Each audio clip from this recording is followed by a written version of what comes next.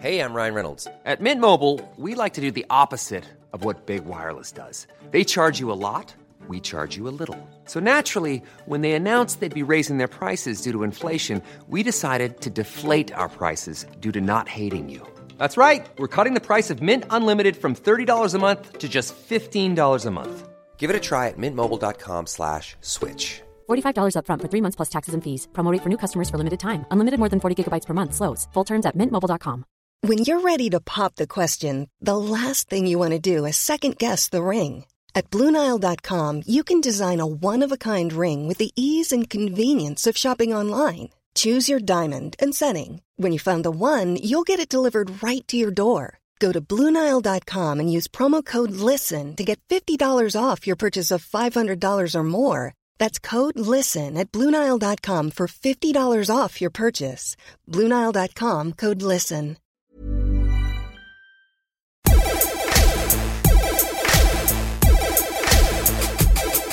Good afternoon, good morning, good evening, wherever you are in the world. I'm Russell Tovey. And I'm Robert Diamond. And this is Talk Art. Welcome to Talk Art. How are you, Rob, for this very special collaboration with the National Portrait Gallery for the LGBTQ+ History Month? I'm feeling incredibly proud, and I really enjoyed our little chat that we had.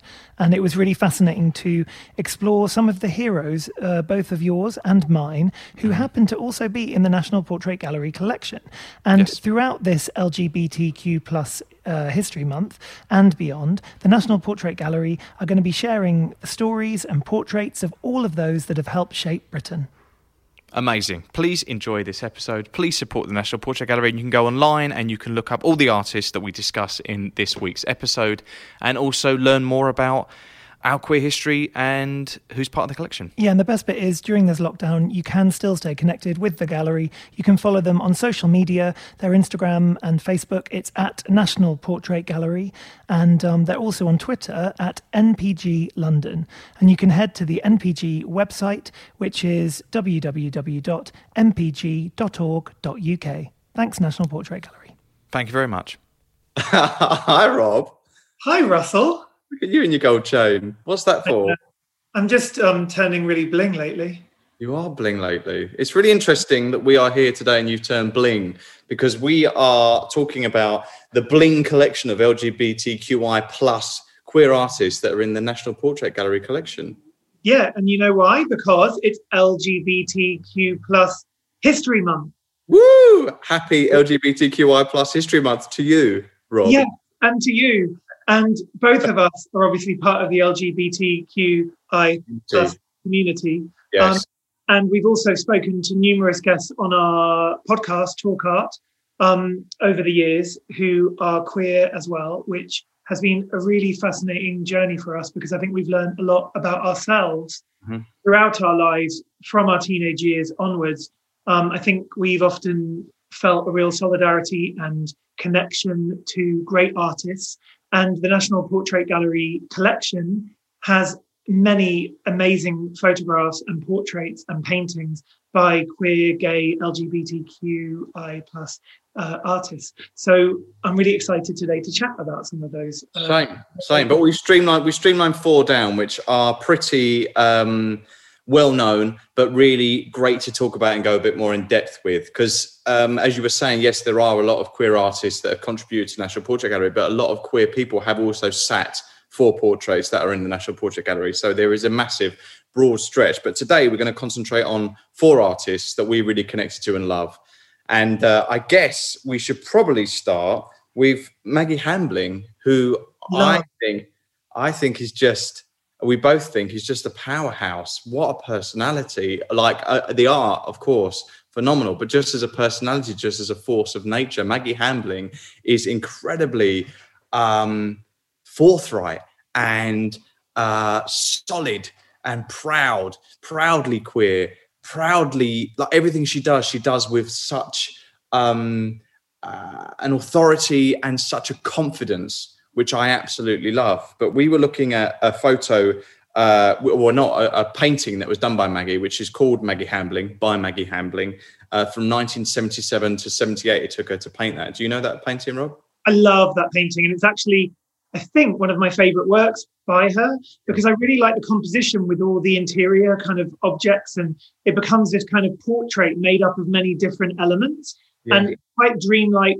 And you've definitely got that element of her expressive kind of painterly vision, because she does have a very unique, way of making paintings that I don't think many artists have. It's like a very Maggie Hambling look. Yeah. But that work has references to kind of more traditional portraiture and even still life, kind of interior domestic scenes. But with her kind of the way that the objects will often kind of start to merge or become quite fluid and quite kind of, melting almost in the image. And I love that about her imagery. I always think that sometimes your objects, the things you own, can kind of tell you who you are. If they're gifts from people, for example, it kind of tells you what personality outwardly people think you have, but also it defines you. And these objects are also seem very personal to her narrative. And I don't know if you've realised, but she's painted herself with 3 arms. Yes. She feels like she has to contain everything, and it doesn't feel like she's got enough arms, but her main priorities are her paintbrush, her cigarettes, and her booze.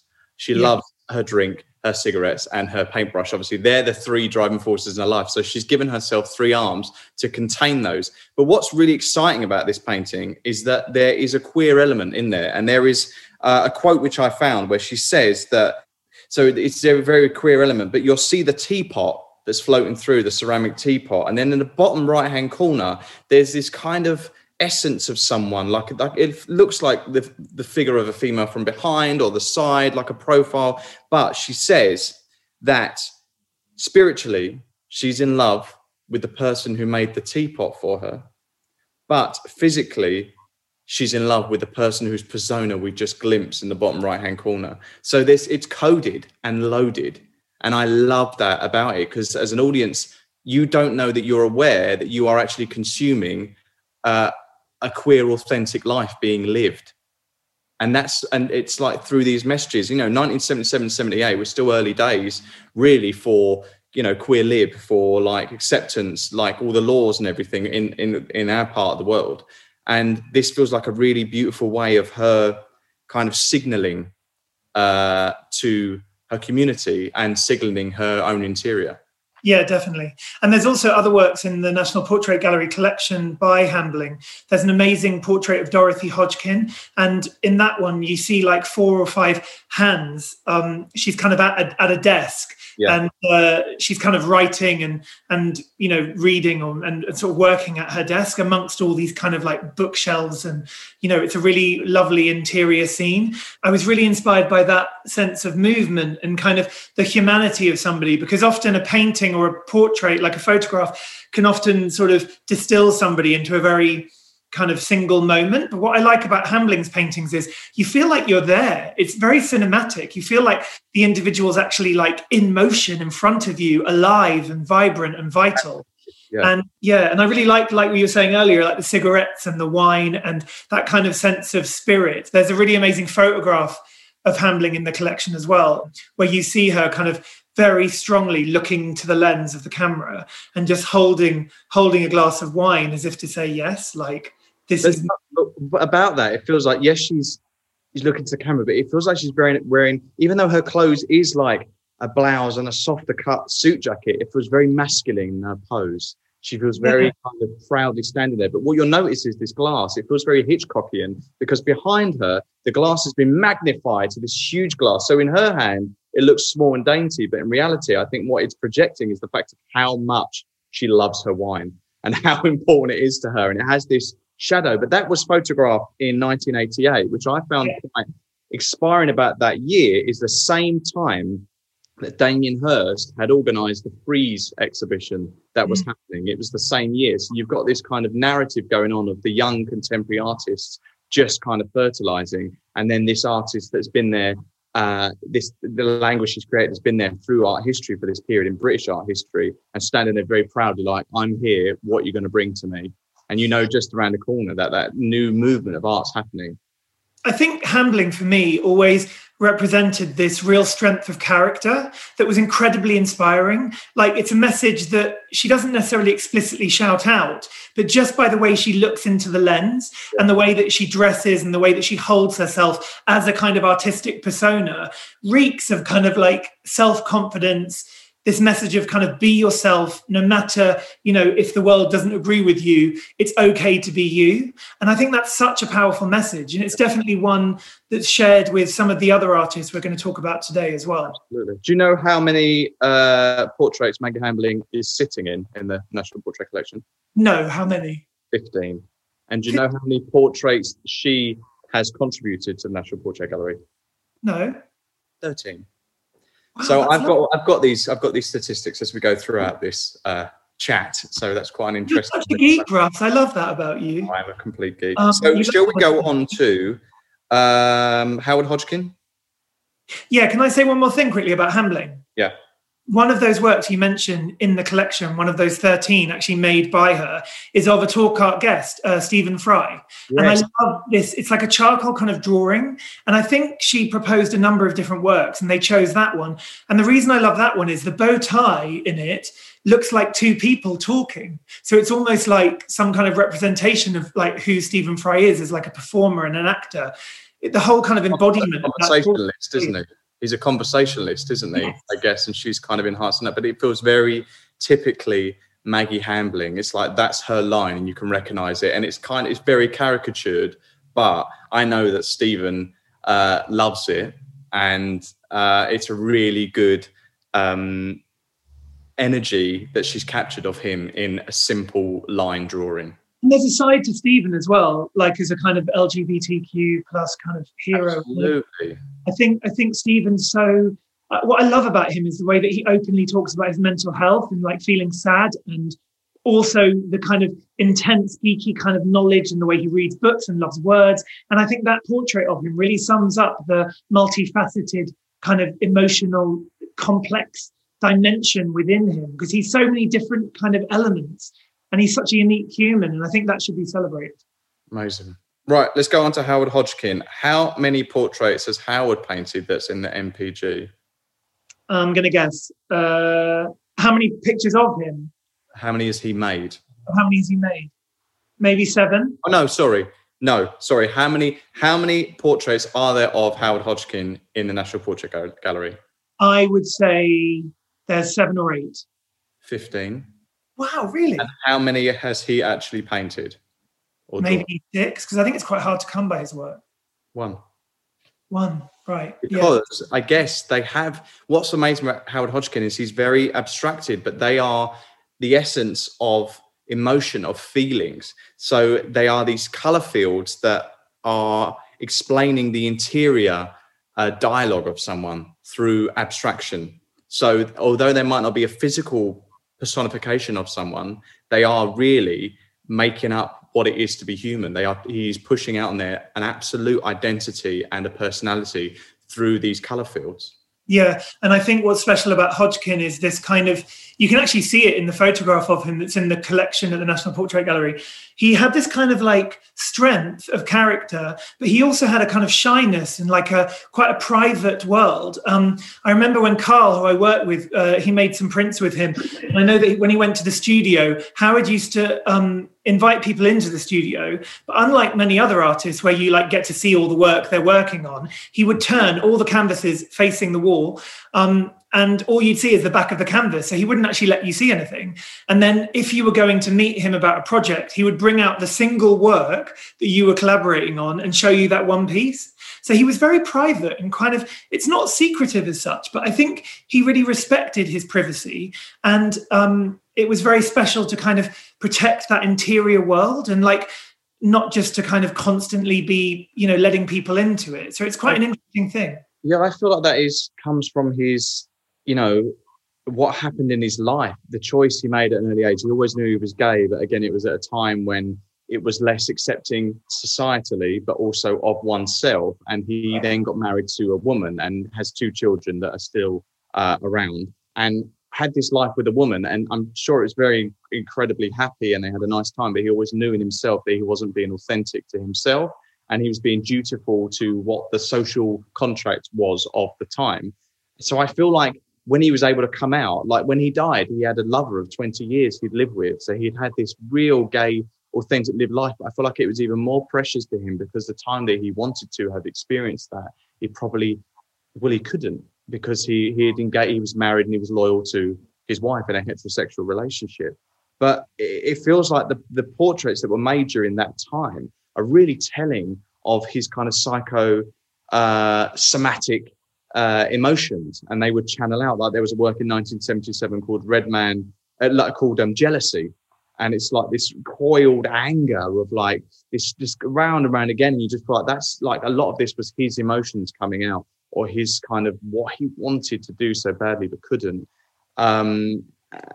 And actually, that portrait of him, there's a photograph of him, a black and white bromide print that was taken in 1970, and it's by Edward Lucy Smith. And I think in that one, you really get that sense of all of that narrative you're discussing there, and that kind of, he looks quite brooding. And behind him, there's a painting, like, you know, leaned up against the wall. But I love that kind of intensity he had in his stare. And it's so wonderful to have this kind of archive of photography that's, parallel to the actual artwork he made.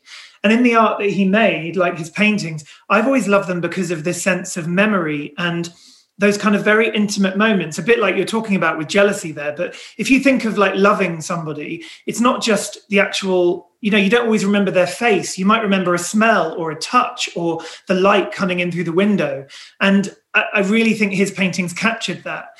And there was a really great show at the National Portrait Gallery a number of years ago, it was a portraits show, and it was called Absent Friends. And I remember going to it thinking like, but hang on a minute, Howard Hodgkin makes abstract paintings. Like, how are these portraits? And through that exhibition, I really began to understand that through color and, gesture and, putting your finger into paint and applying it to a canvas or a frame, because he often painted onto the frames, that can be a portrait of somebody. Like all of those elements can sum up your experience of loving someone or being a friend of someone or companionship. And what I like about him is that as a queer artist, as a gay artist, it's kind of using these different ways of representation. So it's not just the figurative idea or a kind of literal exploration of a human being. It's actually this kind of wider, more about kind of those personal, intimate moments. Essence. It's the essence of someone. And I've got to say that photograph, he looks incredibly handsome. I know. And I like the fact that we only see a section of the painting, but my projection onto it is I feel like that painting that's specifically been chosen for that portrait is loaded with messaging, is loaded with things that is very personal to him that we may never know, but thoughts and feelings, people, a single person, who knows, someone he had a crush on, in love with, I don't know. But I like the idea that this painting's there and you'll never know the crypticness of why it's been placed there and why he chose that specific one. But I like the idea that it is telling us something without realizing. Yeah. I also love the paintings because they kind of make me feel about an imprint or a kind of a memory, which I said before, but it's also this kind of, just think of the word, hang on.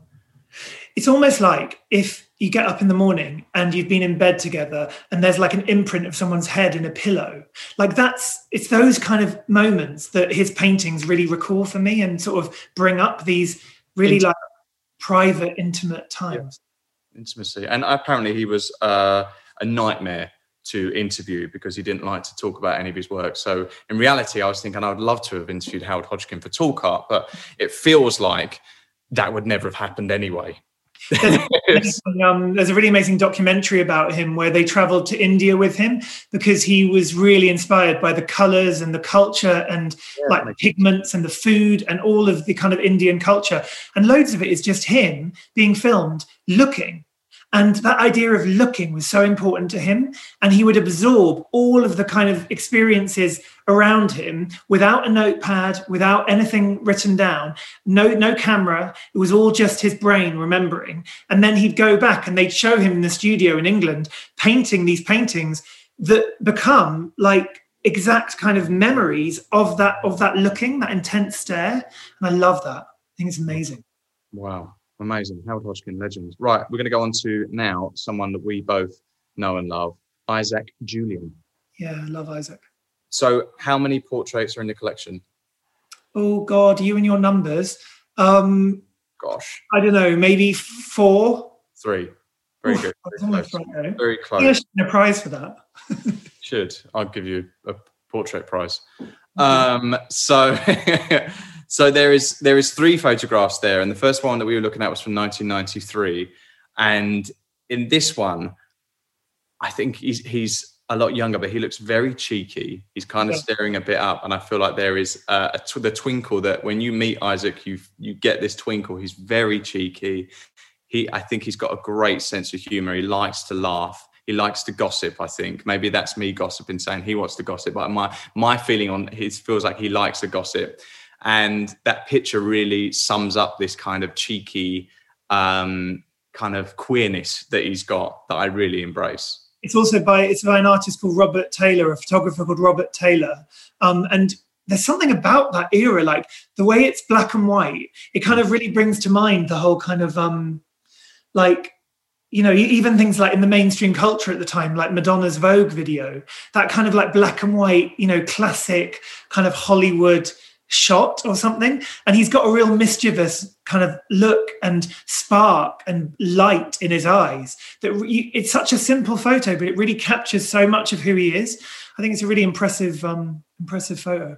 Yep. There's a second one is from 2002, which is lit from one side where he's a bit more mature, and he's very I think he's quite sexy in this one. I think he's quite brooding and knowing, and I think he's on a really good trajectory and knows himself more and the work and what the work is saying. And I like that confidence that's in that one. And there's a great photo of him in front of 2 of his works, taken by Horace Ove, who's a complete legend. Yeah. He's got a Guinness World Record for being the first Black British filmmaker to direct a feature-length film, which is called Pressure, Horace Ove. And that was photographed in front of a series that Isaac did called Baltimore, which was 3 screens that played the same shot from different angles of this movie that was set in Baltimore, and the 3 institutions in Baltimore shared the show, because Isaac predominantly makes work for museums, for institutions, for galleries. So whenever he creates a body of work, it's specifically for an institutional space. Yeah, and actually I really like his approach to making work, because again, I think it's very complex, and he uses like huge video screens, you know, film, photography, all these different elements. Sound is really important, and I just think he's a really important person, and there's a kind of tenderness in his work. And I really loved the early work. It was his breakthrough kind of piece about the Harlem Renaissance and Langston Hughes, and like looking for Langston, that was cool. But you know what is super gay about this? Obviously, it was about a guy who was secretly gay at the time and used a lot of coding that he borrowed from Walt Whitman, where he would appropriate the initials of someone's name with numbers to kind of cryptically put them in, which Walt Whitman took, which he got from Walt Whitman, which then David Hockney also used that in his earlier paintings. Right. He used this kind of coding, this coding that queer people could use to hide their attractions. But Looking for Langston was the inspiration for which pop star's music video, Rob, which is super gay? God.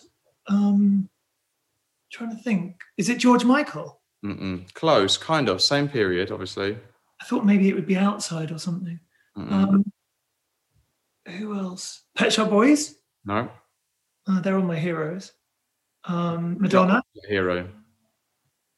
Although Madonna, I guess she wasn't queer herself. It was Madonna. Was it Madonna? It was for Vogue. Oh, so for Vogue, yeah. The way that Looking for Langston was shot, David Fincher saw that and Madonna saw that. And then for the music video for Vogue, which is gay history, queer history, changed the game. That was all inspired by the way that Isaac Julian shot that movie, Looking for Langston. And also Madonna's dancers, they came out of that whole kind of ballroom New York club scene. And, they were actually part of the Paris is Burning film. And I know that was a big influence on Madonna as well, that film. I think she even went down to some of the clubs at that time. But that's interesting, because that's what I'm saying about that photo that's in the National Portrait Gallery collection, is because there's something about like film noir and kind of like this really like elevated, dreamy, staged perfection or something. You know what I mean? Like the lighting and the staging of these photos and that Madonna video, actually, it's so kind of like soft lighting, and it's really Hollywood kind of glamour, but, you know, taken to the kind of underground club scene. It's such a brilliant combination of elements. Ryan Reynolds here from Mint Mobile. With the price of just about everything going up during inflation, we thought we'd bring our prices down. So to help us, we brought in a reverse auctioneer, which is apparently a thing. Mint Mobile Unlimited Premium Wireless. How to get 30, 30, bit to get 30, bit to get 20, 20, 20, bit to get 20, 20, bit to get 15, 15, 15, 15, just $15 a month? Sold! Give it a try at mintmobile.com/switch. $45 up front for 3 months plus taxes and fees. Promo rate for new customers for limited time. Unlimited more than 40 gigabytes per month. Slows full terms at mintmobile.com.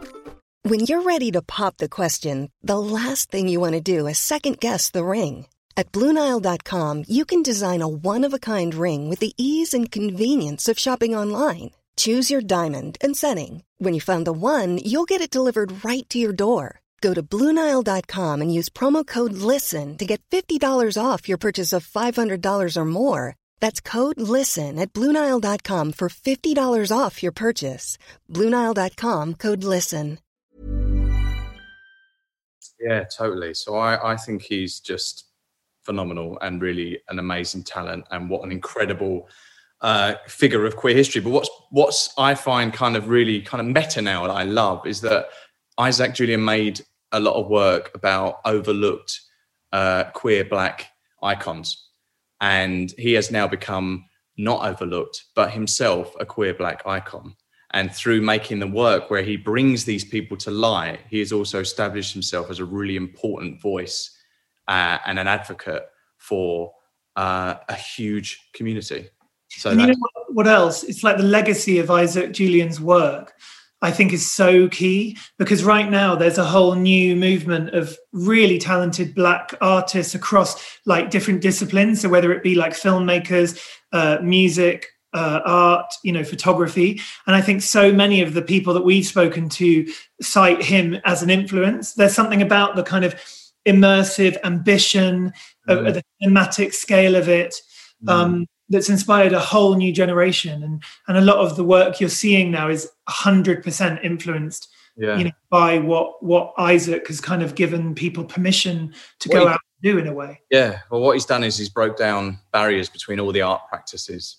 And that's what he completely channels and forges ahead. And that's inspiring to younger artists when it feels like you're told stay in your lane. Whereas Isaac's saying like, no, cross all the lanes and make the best story you can and make it authentic and true.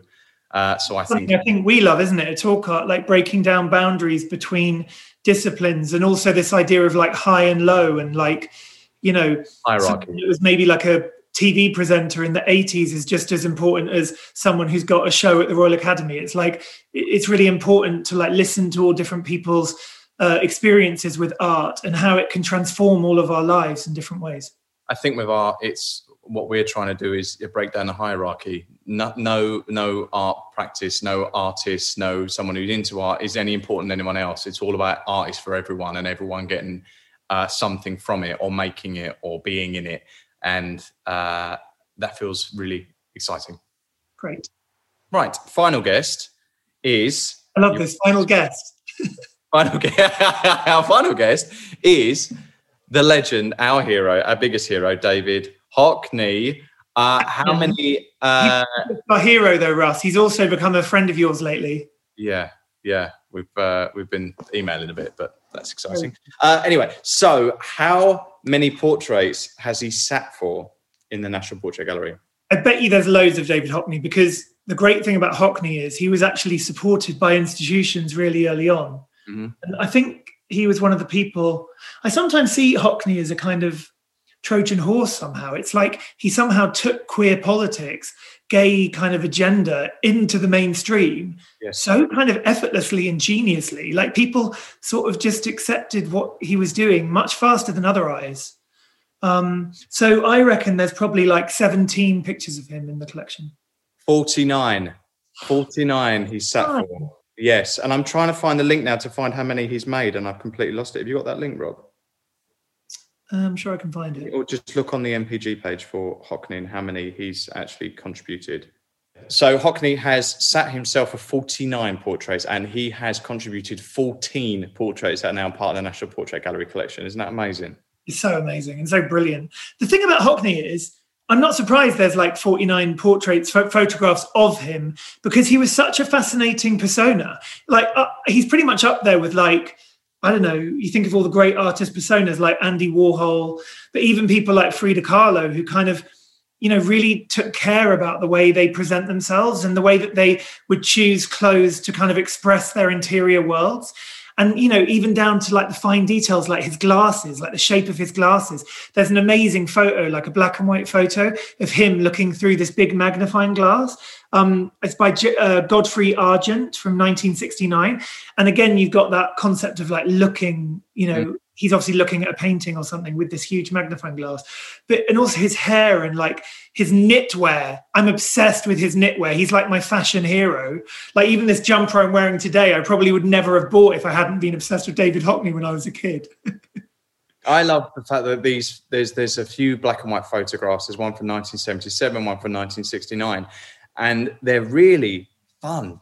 He's so cheeky, and he was making work that was outwardly queer at the time, really proudly. Again, at another time in history when it was a lot harder to live an authentic life in that way. And they're so performative. He's so kind of he's jaunty and twinkly and cheeky, and so he seems so happy, you know. And I think there's an amazing painting in there.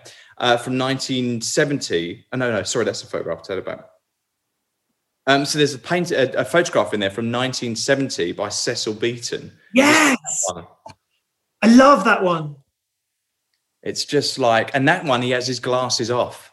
Yeah. And I think you don't really see Hockney with his glasses off a lot because they became, you know, they're his trademark. It's a bit like Alan Bennett. You never see Alan Bennett with his glasses off. I always see like they're from the same part of the world. They both wear these kind of spectacles. They're known for their accents. And, you know, Alan Bennett, another queer absolute hero. And I feel like Hockney is a queer hero. But this image of him with his glasses off is really raw and tender because I feel like he's really revealing a side of himself that we don't know, because everything else I have seen in these photographs that we've been discussing feels very performative, and he's in control of how we see him and how he wants. The Cecil Beaton shoot, there's a number of different photos from that photo shoot.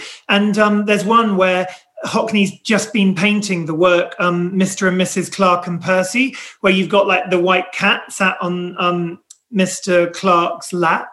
And I remember that painting because Raven Smith, the cultural commentator and writer, we interviewed him on Talk Art, and he was another person like us from a similar generation who, when we were kids, was like obsessed with the work of Hockney, and somehow Hockney kind of gave us all permission to feel like it was okay to be ourselves. But what I like about that photo of Hockney, kind of, you see his back and he's wearing this kind of like Missoni style, very intensely knitted jumper. And it's really thoughtful and reflective and quite vulnerable, actually, because he's got his hands, like he's sort of holding his hands behind his back. And it's a really unusual, captivating portrait. And I love that we have all these kind of documentation of these very private moments. So you get a sense of what it was like and the humanity behind Hockney. Because I think sometimes when an artist becomes so successful and iconic and the work is so good, you can kind of just put them up on this pedestal as if they're like these giants. But actually, you know, he was actually just sitting there with a paintbrush in the studio, you know, making all these works in a very private, intimate way. And I think Cecil Beaton had a real knack for capturing those kind of off-guard, touching human moments. Hang on, Rocky. Sorry, the Rocky's just barking. Rocky agrees.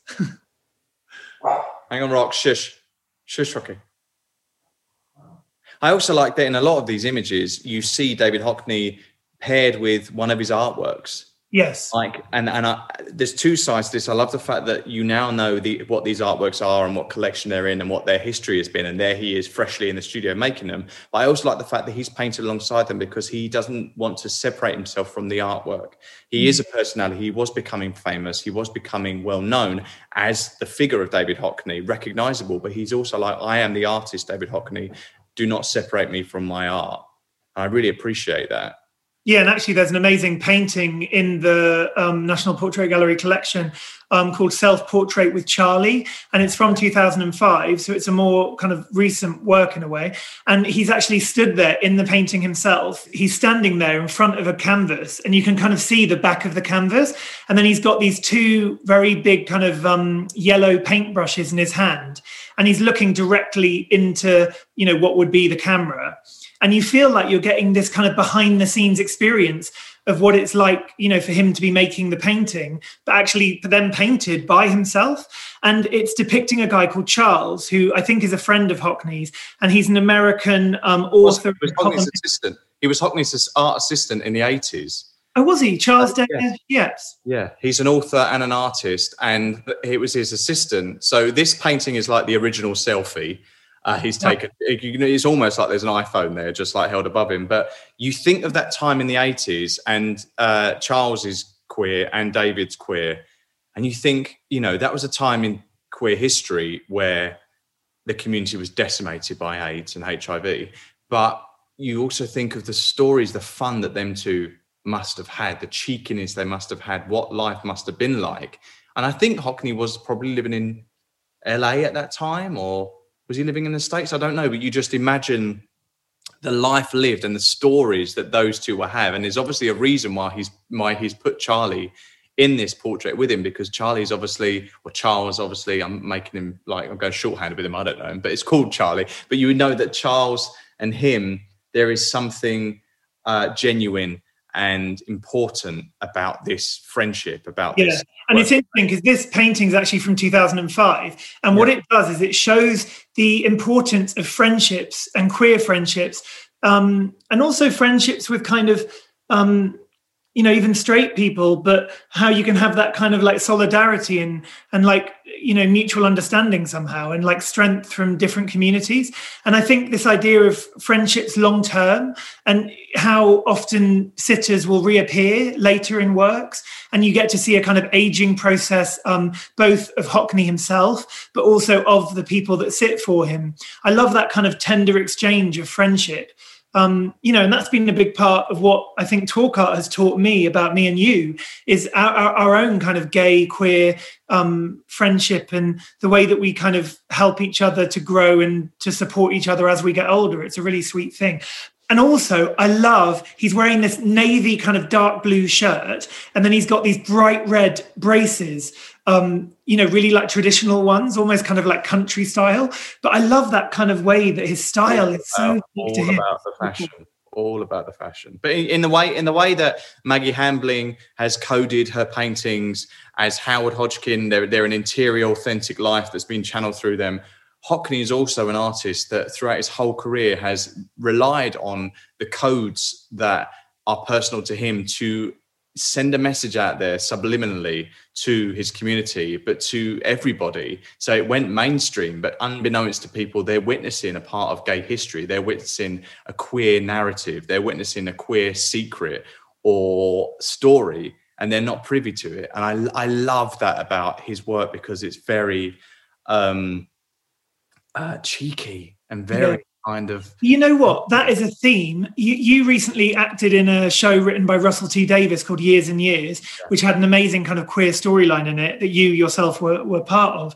But his most recent TV show that's just out at the moment, It's a Sin, I'm obsessed with, because... yes, it shows the harshness and the brutal reality of the HIV and AIDS epidemic and pandemic back in the 70s, 80s. But it also shows that kind of sense of fun and the kind of joy that the friendships and the bonds and the, you know, the connection that all of that community had at that period of time.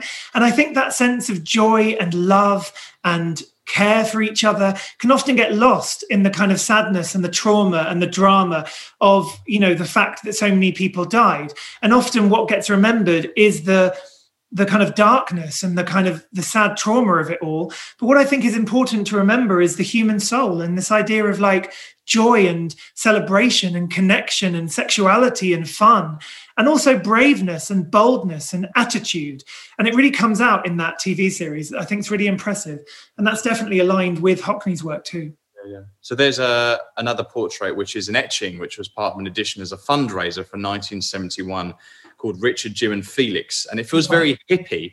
And I went, these just look like hippies, but this is like 1971. So it's the end of the 60s going into the 70s. It's almost like kind of Joni Mitchell, Woodstock, like nudity, like it's okay to be naked. Yeah, exactly. But what's the irony of that is that you've got these three nude men, and they were three editors that worked on a magazine called Oz, which at the time was really trailblazing,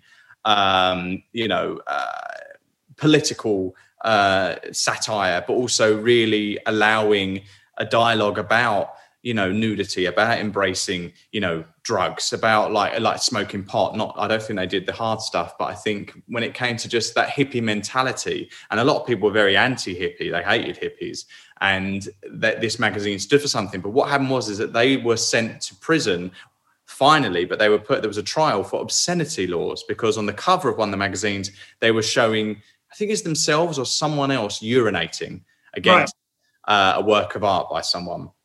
And everyone was in uproar, and there was this obscenity law that was being crossed, and they were tried for it. So as a fundraiser, Hockney made this image of the three editors with their dicks out to raise funds for this obscenity law case that was being launched to them, which I find really ironic, and again shows you the cheekiness of Hockney. He's like, well, I'm going to make something obscene, but it's an artwork, and I am, as you said, the Trojan horse that's able to do this work and put it out there and it be seen as fine art. But I'm also really pushing obscenity. We're seeing nude men with their bits out, and I'm making it in an edition. So there's going to be more than one, and you can buy it, and the money from it is going to help these people with the obscenity law. I love that. And the thing about Hockney is he's so skilled. He's like the best draftsman ever. And the way that he draws and etches is like second to none. So also they're just amazing portraits. Even outside of the whole social history and the political kind of content, they're actually just incredible portraits of human beings. And I think, even now it's really interesting, the resistance that so many people have to the human body, when we all have one. We all know what each other's bodies look like, to an extent.